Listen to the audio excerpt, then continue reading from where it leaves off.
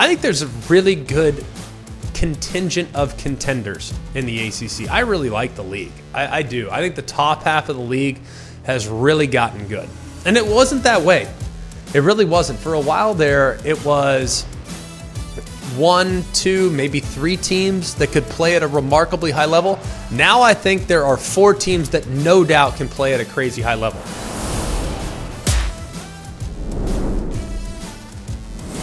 Hello and welcome in. Today is Thursday, February 8th, and we hope that you're enjoying the show wherever you're getting the show, whether that's on the ESPN YouTube channel. If you're here with us via the podcast, please continue to like, rate, and subscribe to the show wherever you get it. And we appreciate you so much for being here. I'm Greg McElroy, along with me as always, Jake Garcia, Jack Foster, Mark Kubiak.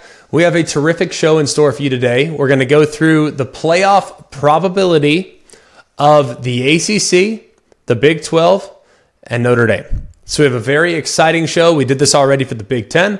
We've done this already for the SEC. So it'll be really interesting to see how these kind of all factor out. But right now, there's a lot of things in the ACC and the Big 12 to be very excited about. And I think Notre Dame has a chance to have a special season as well. But before we get things kicked off with the playoff probability discussion, isn't it interesting? I mean, I remember as a college football fan, and I'm talking not when I was a player, not when I was a recruit. I'm talking about as a college football fan when signing day coverage on ESPNU was appointment television. You remember I would like wake up as if it was Christmas, and I didn't even really follow recruiting. I've never really gotten that into it. I've never had the time to really dive deep in the weeds with what these high school kids are doing, who's going where, the hat flipping game. I mean, they had all these pretty remarkable announcements that were made on signing day. Isn't it crazy that in the span of just a handful of years, 6, maybe 7, when they started to implement the December signing period, and we knew that was kind of a formality because at that point, more and more guys were opting to enroll mid-year. But remember when it was like Christmas Day? And I know there are a lot of guys signing, so I'm not at all trying to minimalize the accomplishment that was had by so many high school players yesterday. It's an incredible accomplishment. It's a lifelong dream. I know that there are several guys that signed yesterday that will go on to have incredible careers, many of which, a handful of guys that were there in the ESPN 100, they're in the 247 top 250, and a lot of guys that were big-time recruits that decided to announce yesterday. But it's crazy how pretty much all the signing classes are already established and how quickly that has changed. And how much it's just kind of changed our viewing habits and our viewing behavior and all those things as college football fans. So a tip of the cap to everybody that signed yesterday, tip of the cap to everybody that signed a couple weeks ago on the original signing day. But it'll be interesting here in the next few weeks for us to evaluate some of these recruiting classes and how some of these young players might factor in early in their college career. But the meat of the show today will center around the college football playoff probability discussion. Let's get things kicked off with the Notre Dame Fighting Irish. We'll get things kicked off with the Notre Dame Fighting Irish. Before we get to the rest of the ACC, we're going to lump Notre Dame in right here. And as you look through the teams that we're going to go through in the ACC and the Big 12, the numbers that you saw in the SEC and the numbers that you saw in the Big 10 aren't going to be reflected in some of these other leagues. Why? Because I don't think these leagues have as good of a chance to get an at-large bid as some of the leagues that we've already talked about, the Big 10 and the SEC primarily. Of course, Notre Dame, their only pathway to make the college football playoff is by way of the at-large. So it is very much dependent on the decision that's made by the college football playoff executive panel. Is it going to be 6 automatic qualifiers or is it going to be 7 automatic qualifiers? One less spot means lowers the chances for the Irish, but I love the team they bring back.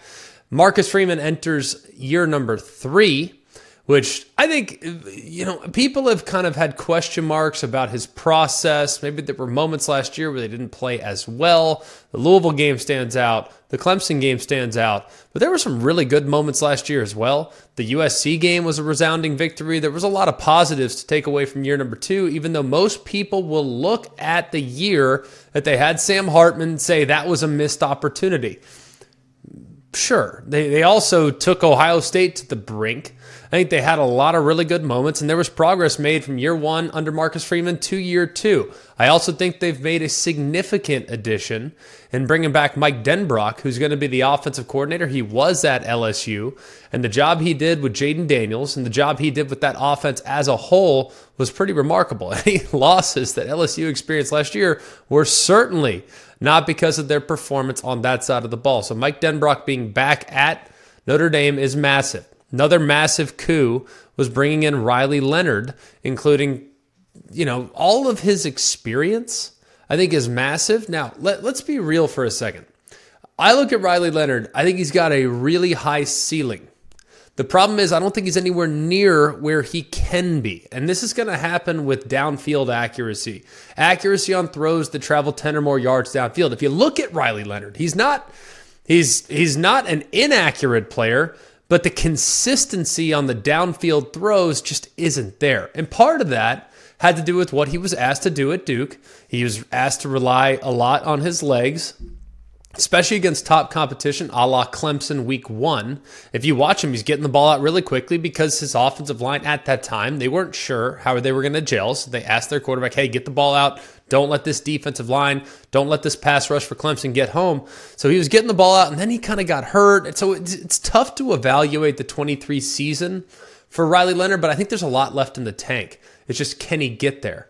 That's a big question. Because if you actually look at what Mike Denbrock did with Jaden Daniels had really good moments early in his career at Arizona State. Now, he was inconsistent, but he always had wheels. Well, Riley Leonard's always had wheels, but there have been a lot of moments of inconsistency. So hopefully Mike Denbrock can accelerate the development of Riley Leonard, and he can look a little bit more like Jaden Daniels, who brought home the Heisman Trophy last year. That would be tremendous. I thought there were some significant losses on the roster. When I look back, and I guess we just haven't spent enough time on Notre Dame, there are a lot of departures off this team, but there's a lot of guys back that have played high-quality football. Some of the notables, though, Sam Hartman's gone at quarterback. Joe Alt, going to be a top 5, top 10 pick at worst in the NFL draft at left tackle. Blake Fisher, who was at right tackle last year, very inconsistent at times last year, didn't play, I think, his best football, but he's out as well. J.D. Bertrand, rock-solid middle linebacker. Him being gone is significant. He's the signal caller and meant a lot to that team. And then you lose Maris Leafau as well. So him being out, a couple of guys at the second level that I do think will be difficult to replace, but I think they have adequate reinforcements coming there at the linebacker core. Audric Estime, of course, is massive as well, but I think they're deep at running back. So that one is not going to concern me overly, at least now. Here's the ones that bother me, okay? Chris Tyree transferring to Virginia. That one's massive. He was, at times, outside of Estime and Mitchell Evans, he was their most dynamic playmaker. Holden Stays, their most dynamic tight end at times last year. I think he was somewhat underutilized. He's now transferring to Tennessee, where I'm sure he's hoping to catch a few more passes in that little bit more pass-happy attack. Rico Flores transferred to UCLA. They were very high on him. He had a lot of juice. He was young, obviously, but now him leaving, they lose the potential juice on the outside with Rico Flores. Tobias Merriweather was another guy that they really liked. He's transferring to Cal. Braylon James is out. Their center Zeke Correll is out. And Ramon Henderson is a really good cover safety. He transferred to UCLA as well. So there was quite a bit of turnover, especially at wide receiver. And I look at the wide receivers that were brought in. I'm not doubting that they have decent players at wideout. They still bring back Jaden Thomas. They still bring back Jordan Faison, who I think's got a chance to be a really good slot receiver. And then Jaden Greathouse is back. Now he's a sophomore, hopefully a little bit more advanced in his development. Mitchell Evans will return from the knee injury. And Eli Raridan, who was sidelined most of the beginning of last year. He's 6'6", and can run. They're at tight end. That's a really nice 1-2 punch. I mentioned the running back depth. They should be good there. Jeremiah Love and Jadarian Price, they're going to be just fine. I'm not going to lose any sleep about running backs, and they did add a couple pieces in the portal, including FIU's Chris Mitchell, who went for over 1,100 yards last year. Then you get Bo Collins from Clemson, who I think is solid but unspectacular, and Jaden Harrison, who's a wide receiver from Marshall. We'll be curious to see how those guys factor in to kind of spell Thomas, Faison, and Greathouse, who are likely to be the starters. On the defensive side, should be pretty solid. Howard Cross and Riley Mills return up front. Riley Mills, I think, really came into his own as the season went along, and Howard Cross has progressively improved. Even though he's undersized, he's very difficult to contain. The addition of R.J. Oben at defensive end from Duke was big. And then Rod Hurd, I think, rounds out. He's the transfer from Northwestern. He plays kind of a slot, nickel, can play safety. I think Rod Hurd's a really good player, by the way. They also brought in Jordan Clark from Arizona State. I think this safety has a chance to be elite. Big time elite. You got 2 All-American candidates. One was an All-American last year in Xavier Watts. Then you have a freshman All-American from 2 years ago in Benjamin Morrison. So I think their secondary has a chance to be among the nation's best. And then in the front end of that secondary, you'll get Jalen Sneed, who's extremely athletic and poised for a big year, and Jack Kaiser to kind of be the 1-2 punch there at linebacker. So I think they are really solid from top to bottom. Will they be as deep as they were a year ago?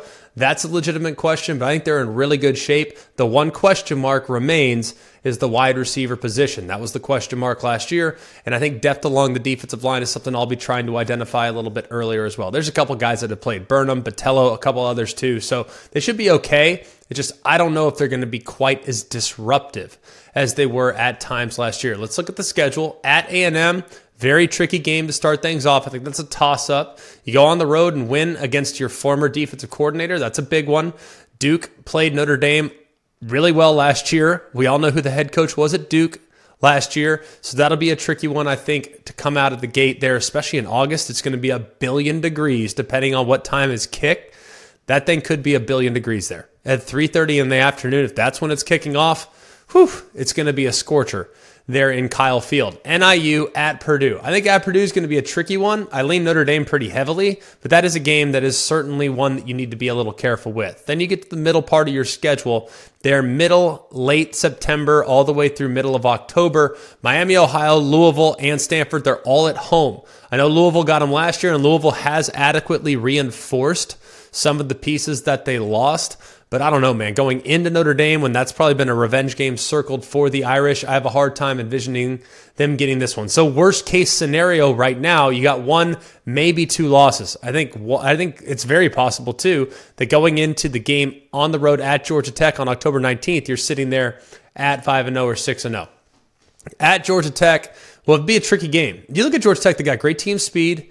I think they're going to be a lot better this year. They're going to be that disruptive piece there in the ACC with Haynes King. They have elite speed at wide receiver. They have elite speed at running back. That's a team that you need to be very, very careful with. So be careful on October 19th when you travel to Atlanta. Navy, Florida State comes to you, Virginia, and then you go to USC in the final week of the season to play the USC Trojans. I'm thinking right now 9-3.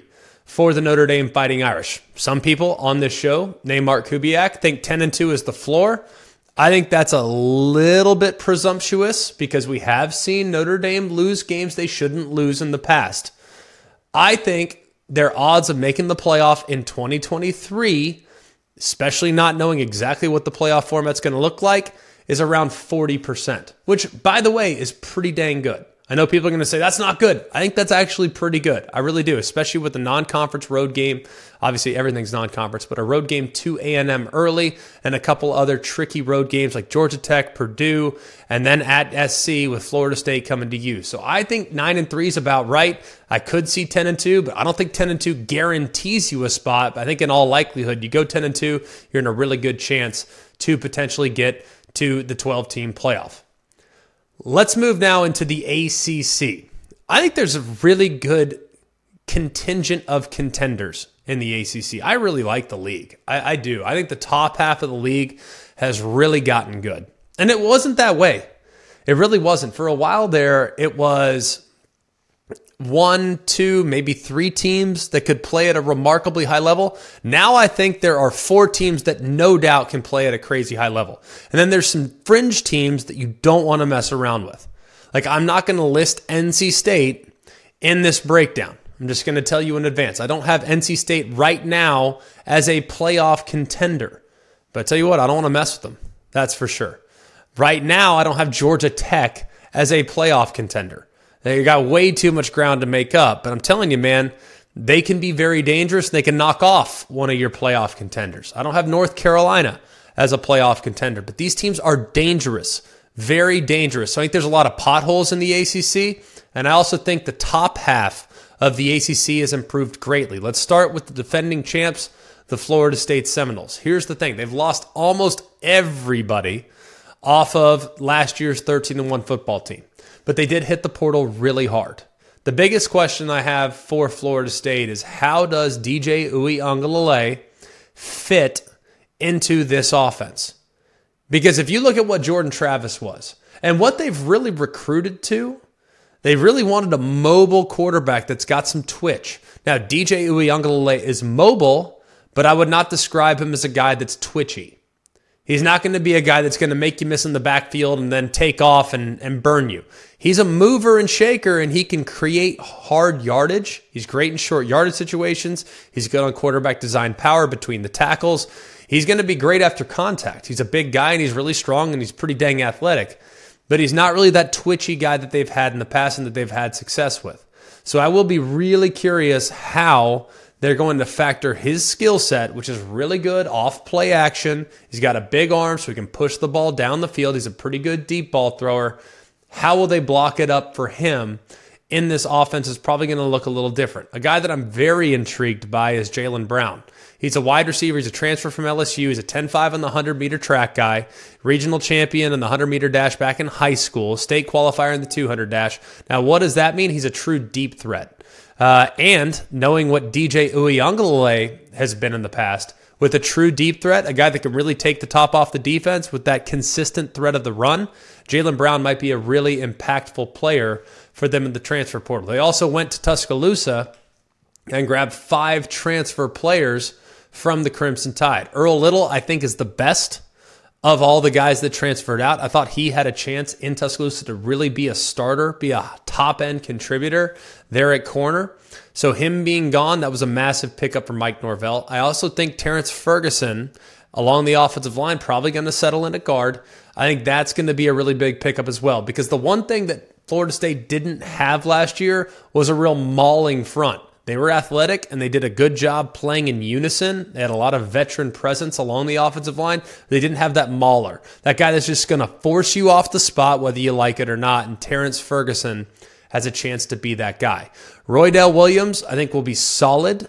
He was really more of a kind of tackle-to-tackle back, downhill guy, very powerful runner, but not a guy that's going to have crazy breakaway speed, but he should be a solid contributor. Malik Benson, I don't know what to expect from him. I really don't. I had big hopes, high expectations for him in Tuscaloosa. It just never really materialized. So I'll be curious to see with the new opportunity there in Tallahassee, how will he handle it? And then Sean Murphy, who is a linebacker that's going to probably play inside, is not crazy athletic, not crazy fast, but he's really good playing downhill and is going to be sturdy against teams that will try to run it downhill as well. The defensive line, I think, is going to be really, really important, because if you look at Florida State last year, so much of their success was derived along the defensive line. We all knew about Jared Verse. Braden Fisk, I thought, got his respect as the season went along, probably earned it and probably deserved it a little earlier, but they've been very good along the defensive front for many, many years. Marvin Jones transfers down from Georgia. I think that might be the biggest pickup that they had in this past offseason. He's one of the best pass rushers of his class a couple years ago. He was a breakout player, just waiting for his opportunity at Georgia. It came at times, just not as much as he probably would have liked. I think he's got a chance to be a take over the game guy, much like Jared Verse was, and much like Jermaine was a couple years ago. So I love the addition of Marvin Jones. I think he's going to be big time. And to know, too, that he gained 30 pounds between his junior and senior year, there's still, I think, some growth to be had there and some strength to be picked up. So very optimistic about what he's going to add there to the edge of that defense. I also think adding Oregon State defensive end Sione Lolohea, that was big. Big veteran guy, big body edge defender that's going to be great against the run at 270 pounds. That was massive. And then Tamiwa Durajaye, a transfer from West Virginia, is another guy that I think could factor in very early. The big question I have for Florida State, much like Notre Dame, he's got some young receivers that are going to need to step up. Some young receivers that were kind of waiting in the wings last year. They're talented. They have good players at those positions. But you have some guys that haven't been placed in featured roles just yet. Will they be able to live up to the expectations of what the previous class was able to do? Let's look at the schedule. Georgia Tech in Dublin. I've already said, I think Georgia Tech's a dangerous team this year. Boston College, they come to Doak. I think they'll be able to handle their business there. Memphis is at Doak. Cal is at Doak. They're at SMU. I like their chances of being able to get all those games. So Florida State should comfortably be 5-0 before they welcome Clemson Tigers to Doak Campbell. Regardless of how good Clemson is, how good Florida State is, how bad either one might be, this game is always going to be a war. Probably going to be the toughest game on the schedule for Florida State, but I like their chances because it's in Doak, even though there's a lot of question marks that still need to be answered in the first 5 weeks of the season. You go to Duke, you got Miami on the road. Very difficult game as well. Talk about Miami in a minute. I think Miami's got a chance to be special. I do. I have a chance to be really special. Now they got to quit shooting themselves in the foot, but they also, I think, have a chance to be very, very dangerous and a real legitimate playoff contender this year. North Carolina is in the Doak. You're at Notre Dame. Very tricky game.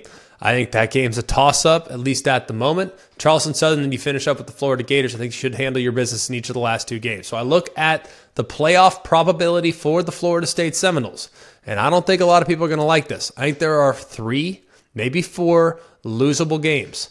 I don't think they'll lose all 4. I think at worst you lose 3. I think in many cases you probably lose 2. So 10-2, what are the odds of getting to the playoffs from 10-2? I think you're about 33%, and that's where I have the probability for the Florida State Seminoles. Let's go next to the Miami Hurricanes. They landed maybe the biggest fish in the portal. They landed Cam Ward from Washington State. He was, at first, it was a bit of a tug of war between Florida State and Miami, and then the NFL draft came, and he said, I'm going to go to the NFL. Then ultimately backed out of the NFL draft evaluation process and decided to pick Miami. This was a massive pickup. Now, Cam Ward is really special when it comes to improvisation.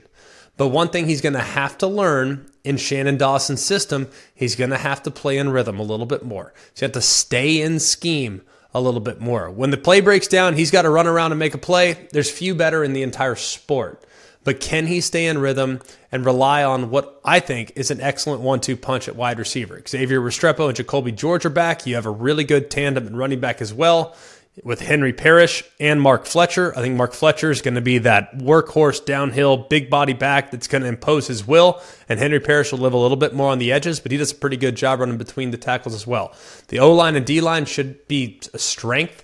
More than likely, it was last year. That was maybe the most improved position group in the sport with what Miami looked like 2 years ago to what they looked like last year. And then the defensive line has an anchor in Ruben Bain, so they should be in great shape there. And then, of course, Mario Cristobal, like Mario Cristobal always does, he landed a top 5 recruiting class. So they should be in a really good spot there. They might be young in a few places, but they were young last year, and those young players were ready to step right in and play well at a high level for the Hurricanes throughout the season. They start the season at Florida, will be tricky. I know you're going to sit there and say Florida's not very good. Yeah, I don't disagree. I think Miami's a lot better than Florida, but it's still in Gainesville. It's still a rivalry game. That game is a toss-up. Then they got Florida A&M, Ball State, at South Florida. Virginia Tech comes to them. I think Virginia Tech's a tricky team to play as well, but the fact that it's at home, I like their chances. And then they go to Cal. Be careful on the road trip to Cal. Just saying, be careful. That's the game before the bye week. I don't think you're going to lose it, but that's a long way to travel, and it's the week before you get a week off. And we know how sometimes Miami has kind of slept walk at times and long road trips and just tricky scene. That's one that I would be careful with for sure. I still think Miami will handle their business in that game. They go on the road to Louisville on October 19th. That's after the bye. And then the Florida State Seminoles come to them. That's a really difficult 2-game stretch for the Canes, but I think they should be in good shape at worst. Maybe they split those 2 games. Duke is the game after that. They're at Georgia Tech. I've already referenced it's a tough team. Wake Forest, and they finish on the road at Syracuse. Be careful with that road trip to Syracuse. Much like the Florida State Seminoles, I think Miami's about a 10-2 football team. Could they rally up and go 11-1? Absolutely. Could they go 9-3? Without question.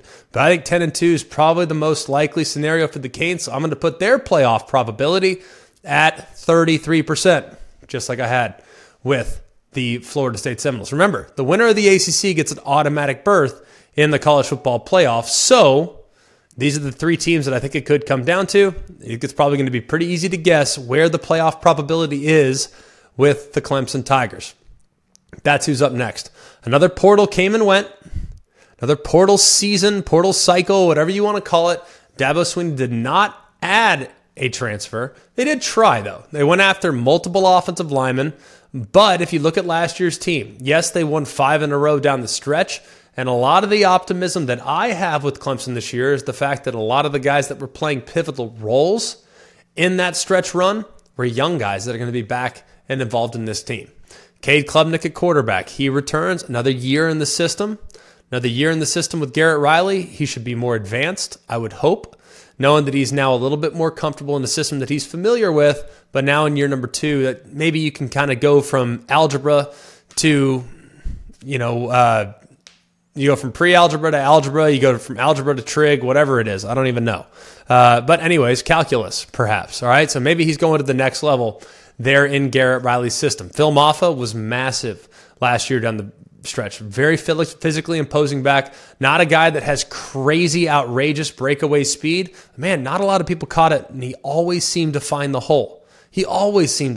So I love that he's back, and he should be a really good fit in this offense. Would love to see him even more involved in the passing game that aren't screens too. So maybe that's the next step of his development. I think their wide receiver core is rock solid, assuming they can all stay healthy, and that was a big assumption because last year there were times where a bunch of guys missed time. Cole Turner missed time. He was out down the stretch, got hurt early in the season. Antonio Williams missed quite a bit of time. He's back as well. He's been the number 1 in the past. I expect him to be a number 1 again. And then Tyler Brown was a little banged up with an ankle at times, but he could be a number 1 guy too. So you have 3 guys that are very much top of the roster, top of the high-end wide receiver prospects. You just got to stay healthy. And you add Troy Stellato, who I think did some nice things for him, and the tight end Jake Brenningstool, who's returning as well. That's massive. The offensive line also returns mostly intact with the exception of Will Putnam, which is a big loss. He was the center last year and was probably the most physically imposing guy there at center that they've had in quite a while. I mean, he's really a good player. Now, they lost quite a bit on defense, so they'll be a little thinner than they've been in recent years. You lose Jeremiah Trotter, you lose Xavier Thomas, you lose Tyler Davis, you lose Ruka Robero, you lose Nate Wiggins. So they lose quite a bit on the defensive side, but they do have guys that have been kind of rotating into the lineup from time to time. So now it's time for a guy like Wade Woodaz, who's going to fill in for Jeremiah Trotter. He's got to take his game to the next level. The good news is he still has Barrett Carter to his side. He should be in good shape. And the defensive line will be anchored by 2 guys that were freshmen a year ago that I think are poised for breakout campaigns. That's TJ Parker and Peter Woods. 2 guys that at times last year played well beyond their years. Very optimistic about their development and really think that those 2 can really anchor a defensive line that's been very proud for the better part of the last decade. And then finally in the back end, yes, they'll miss Wiggins for sure, but they do bring back Khalil Barnes. They do bring back Avion Terrell. So they have some good pieces in the back end. I love Khalil Barnes too, by the way. I think this guy is just a playmaker, man. He played the nickel quite a bit last year, played a little bit at safety. I think part of the reason why Andrew Makuba transferred is because Barnes' emergence. So I think he's got a chance to have a really special year. Now, the schedule is very difficult for the Clemson Tigers. It gets kicked off in a neutral site game against the Georgia Bulldogs. That'll be in Atlanta. That'll be a very difficult game. We know Georgia's going to be a top 2, top 3 team at worst heading into this upcoming season. So that game's a toss-up. Lean Georgia, though, at least at the moment. So right now, you're looking at a possibility for the second straight year where Dabo Swinney might start 0-1. Then you got Appalachian State. NC State comes to you. Very tricky game, but the fact that it's in Death Valley, I feel a lot better about Clemson's chances there. Stanford comes to you as well. You go to Florida State there on October 5th. That'll be a very difficult game, but one that Clemson is not scared of. They'll play at a high level in that one. And then things down the stretch get a little bit more manageable. They're at Wake Forest, Virginia, and Louisville. Virginia and Louisville come to them. Wake Forest on the road shouldn't be too chaotic of an environment there in Winston-Salem, so they should handle their business right when they go on the road there in that 3-game stretch. They go to Virginia Tech. Be very tricky on November 9th. Be careful in that game. Be very, very careful. At Pitt, still not sold on Pitt necessarily turning the corner just yet. Citadel, and then South Carolina comes to Clemson this year. I think they'll handle their business. I think they're looking at about a 10-2 season as well. I think 11-1 is very much possible. It really hinges on that Florida State game. They can get the Florida State game on the road. I think their playoff probability increases drastically. But if they can't get that one, I think it drops significantly. So I'm going to 3 wide net there in the ACC. Playoff probability for the Clemson Tigers at 33%. So just to make sure, you only have one team from the ACC getting in the college football playoff, and they'll be a top 4 seed. Not necessarily at all. I think one of those teams, if they do go 10-2, let's say Clemson beats Georgia, then now I already have Georgia at like a 90% when we did it a couple weeks ago. Georgia's at 90. I think they'll beat Clemson. But in the event they don't, then Georgia would drop down to like a 60. Clemson would go up to a 60. So that's really the hinge game on the at-larges. As far as the other teams and their at-larges, it's really the Notre Dame situation. Notre Dame, they handle their business against, say, Florida State at home. Their number will go from 40 to 55. And Florida State's would drop from 33 to maybe 25. But I still think Notre Dame needs that more than Florida State because Florida State still has the possibility of earning that automatic qualifier. So it's all kind of these teams. Now, there's a reason why we did all these together because they really kind of impact each other, with Notre Dame vying for one of those at-larges and these three teams kind of jockeying to figure out who's getting the automatic qualifier, and in the event in which they do have another team that's in the running for one of the at-larges, what will their record be and how will they have fared in games against each other?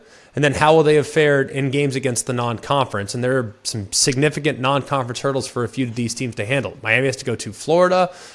We already know that Clemson has, or Florida State has to go to Notre Dame, and Clemson has to play against Georgia. So the non-conference is going to determine just how likely they are to get a non-conference or get to an at-large bid.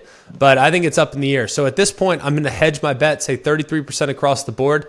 But we can adjust depending on how they fare in the non-conference.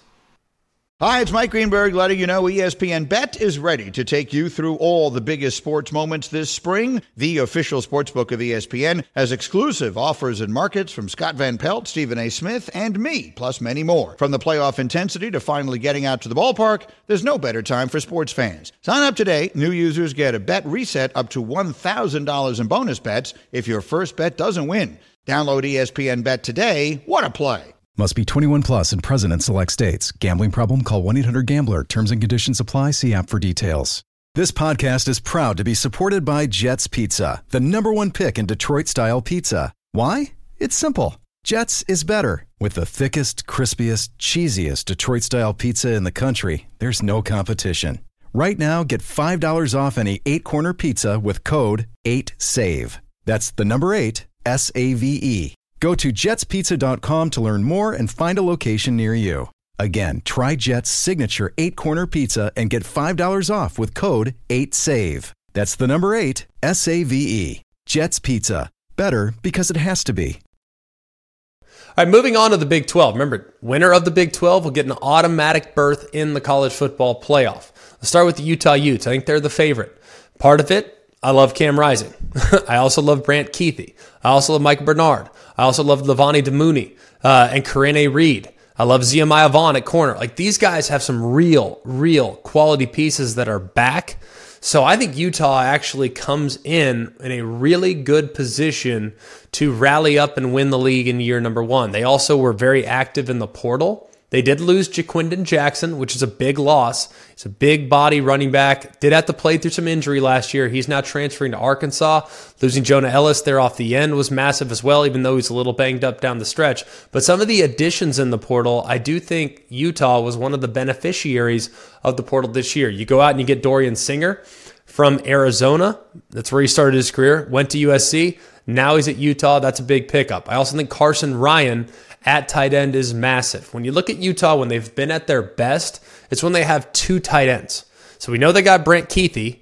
Now we also know they have Carson Ryan, who's well-rounded, very physical blocker at the end of the line of scrimmage, is pretty athletic for a guy of his size. He can get vertical up the seam too off play action. So I think that was a really big pickup for them in the portal. And they also added Stanford safety Alakai Gilman. So they have a really instinctive player at the safety spot as well, which I think factors in very nicely to what they want to be on that side of the ball. Let's look at the schedule. Southern Utah, that should be a win. Baylor, that should be a win to kick things off. That game will be played in Salt Lake City. They're at Utah State. Should start the season 3-0. Then you look at September 21st, a road trip to Oklahoma State and Boone Pickett Stadium. I think that's the toughest game on the schedule. I really believe that. I think that's the toughest game on the schedule for the Utah Utes. Arizona is followed by that game, so it's a really tough stretch. Arizona is going to be in Salt Lake, so I like their chances pretty well of being able to handle the home field there and being able to handle their business in that spot. Then they go to Arizona State. TCU comes to them at Houston. BYU in a rivalry game renewed. They're at Rice-Eccles Stadium. That'll be in Salt Lake. They're going to Colorado there on November 16th. That'll be a tricky game, but I don't know what to make of Colorado right now. I think Utah matches up really well against the Buffaloes, but I also think Colorado's a real coin flip this year heading into the season. Iowa State, that's at them, and the final game of the regular season is at UCF. I look at what Utah has this year, and I look just how wide the field might be. There's a lot of concerns. There's a lot of question marks about the Big 12 in general. Who's going to raise their level of play, and who's going to kind of fall back to the median? I don't know what to make. The Pac-12, do they have a leg up right now against the Big 12? We'll find out. But it's tough to kind of gauge exactly how they're going to fare. But I love the pieces and the culture that Kyle Whittingham and Utah have. So I think the chances of getting to the playoff are actually really high. I put them at the highest right now in the Big 12 at 35%. At number 2 in the Big 12, the way I'm looking at it right now, a lot of quality pieces return for the Pokes of Oklahoma State. All right, a lot of teams would have loved to have had a season the way they played out last year. Even though the start left an awful lot to be desired, they figured out who they were after the third game of the year and really found some consistency down the stretch. Ollie Gordon, the Doak Walker Award winner, is back. I would imagine he'll probably continue to be a massive factor in this new look Big 12. I think he's going to probably have a huge year. The big thing last year, he ran out of the pistol. Now probably going to get him into more of an offset traditional shotgun alignment. And if he can continue to develop as a pass catcher out of the backfield, the sky's the limit for what Ollie Gordon could be. You get back Alan Bowman, who's in his 7th year, I believe, was granted another year of eligibility after he's had 3 season-ending injuries earlier in his career. Him getting that 7th year was massive to kind of create consistency. He's going to manage the game. He's going to get them into the right play. And he's going to make quality decisions and hit some plays down the field. And they have a really solid trio of wide receivers. Brennan Presley, DeJon Stribling, and Rashad Owens. Rashad Owens, a big body receiver. Presley's the slot. And Stribling's a guy that transferred from Washington State last year. Got a little banged up at times last year, but they are very excited about his future there for Oklahoma State. Now, the defense, they've returned mostly intact, as well as the offensive line. Some of the best players off last year's roster are back for this year, and it's just another year in a new scheme. Remember, they run that 3-3-5 scheme there, and it's a little bit different with how Brian Nardo and their linebackers are asked to play. Their defensive line is asked to play. So that was a bit of a learning curve last year. And I think this year they're going to be much more comfortable running the scheme with a little bit more instinctive type of play. And I think they'll be in a really good shape there on the defensive side. And I think the schedule is, for the most part, relatively manageable. You get South Dakota State, be careful there. I think they'll win it, but be careful in that one for sure. Arkansas comes to them. That'll be a Boone Pickens there on September 7th. I think that game's a toss-up, but I lean Oklahoma State, knowing that Arkansas right now still has an awful lot of questions. They're at Tulsa. Be careful there. We've seen Tulsa pull off stunners in the past, especially when they get the opportunity to play against the big boys in the state of Oklahoma. Utah will be coming to them. I think that's a massive game. And seeing who might ultimately get to the Big 12 championship, a win there, I think puts them in prime position to at least get to the Big 12 title game. But these 2 games at the end of September, they're going to determine everything for Oklahoma State. Utah at home, then they go to Kansas State. They handled Kansas State last year. I think they should be able to maybe do that again. This time it's just going to be a lot more difficult because it'll be played there in the Little Apple. October is a little bit more manageable. West Virginia comes to you. You go to BYU, you go to Baylor, and then you have Arizona State at your place to kick things off in November. You go to TCU there on November 9th. A lot of question marks around the Frogs right now, but one that I would certainly lean towards Oklahoma State. Then you have Texas Tech and then at Colorado to finish up the regular season. Texas Tech is at home. You're on the road at Colorado, so be careful there. Might be some weather, but a team that wants to run the football, I don't think weather is going to be as much of a factor. So I look at the playoff probability for Oklahoma State. I'm going to put them also at 35%. That's the highest percentage in the Big 12, and what I think is a slightly deeper field than in the ACC. We'll move next to a team that returns just about everybody prior to their coach deciding to leave for Washington. Jedd Fisch leaves for Washington, and then as a result, they lose 6 guys to the portal, including their top running back, Jonah Coleman. So Arizona was primed, and their number and their playoff probability probably would have been a little bit higher if not for Jedd Fisch's departure and having some guys enter the portal as a result. Now, it's always kind of hard to predict exactly how a coaching transition is going to affect the team. I can't accurately tell you exactly what Brent Brennan's going to be able to do, but I do know this. It was massive that he was able to keep Noah Fafita at quarterback and Techaroa McMillan at wide receiver.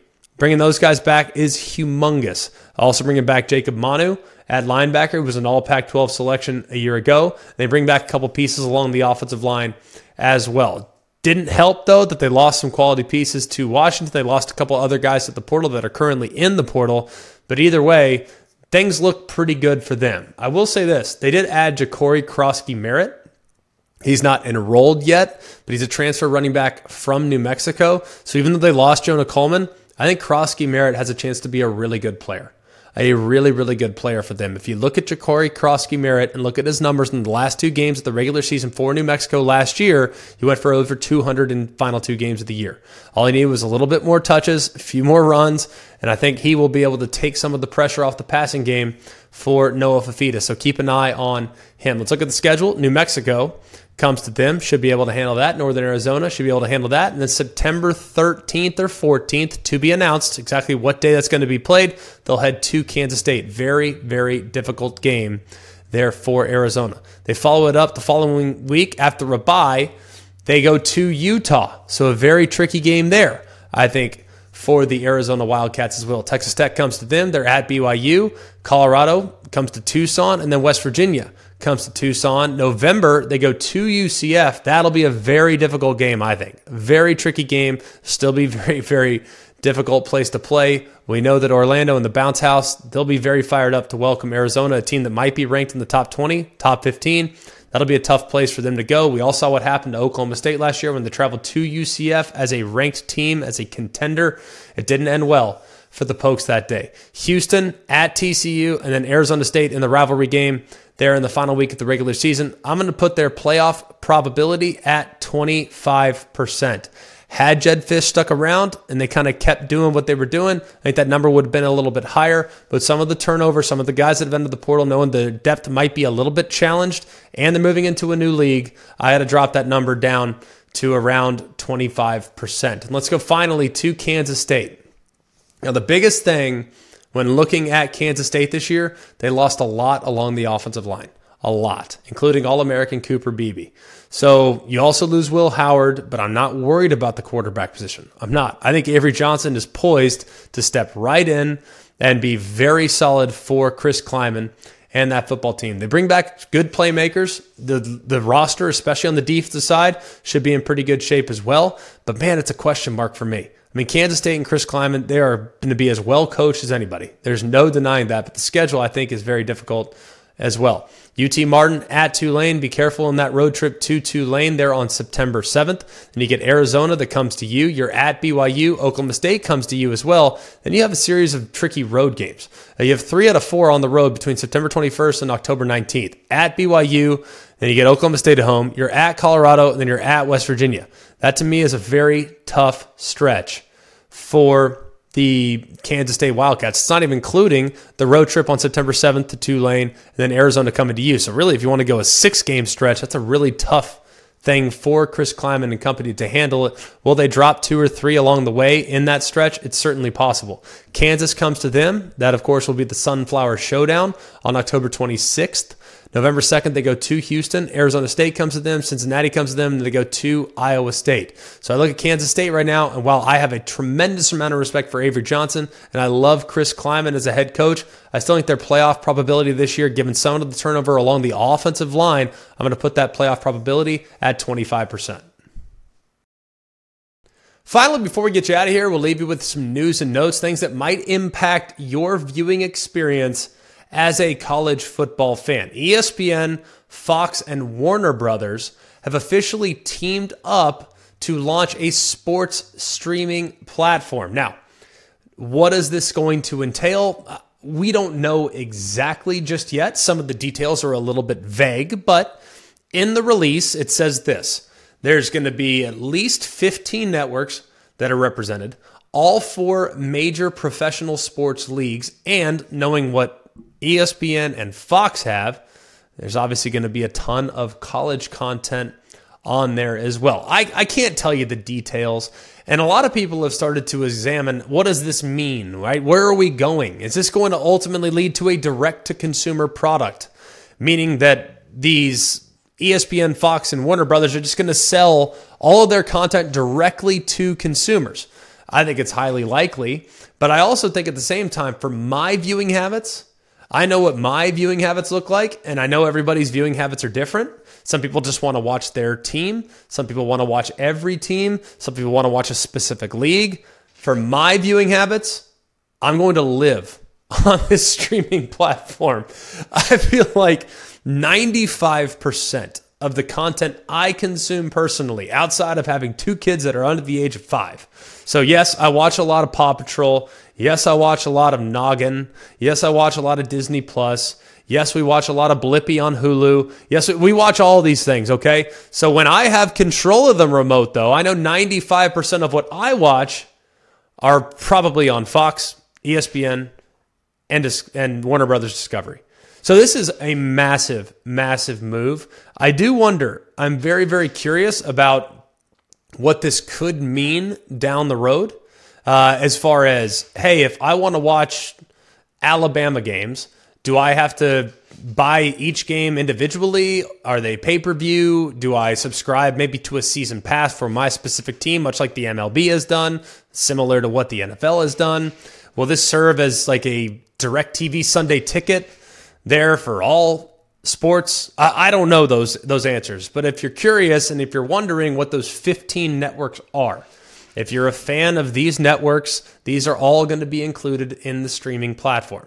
You have ESPN, ESPN Plus, ESPN2, ESPNU, SEC Network, ACC Network, ESPN News, ABC. That's under the ESPN and Disney umbrella. Then you have Fox, FS1, FS2, Big Ten Network, and then you have TNT, TBS, and True TV. So I know, hey, good news, I got True TV, so I can watch March Madness there on Thursday. All right, really excited about that. That's for sure. That'll do it. All right, I don't know what to tell you about what this is going to mean or how it's going to change your viewing habits, but all I know for me is that if I just have that one streaming platform, I can watch all those things, I'm cooking with gas, man. I'm cooking with a lot of gas. So for all of us here at Always College Football, for Mark, Jake, Jack, I'm Greg. We hope you have a wonderful day, and remember, it's always college football. Hey guys, it's Greg McElroy. Thanks for watching Always College Football. Make sure you like, rate, and subscribe to ESPN's YouTube channel and wherever you listen to your podcasts.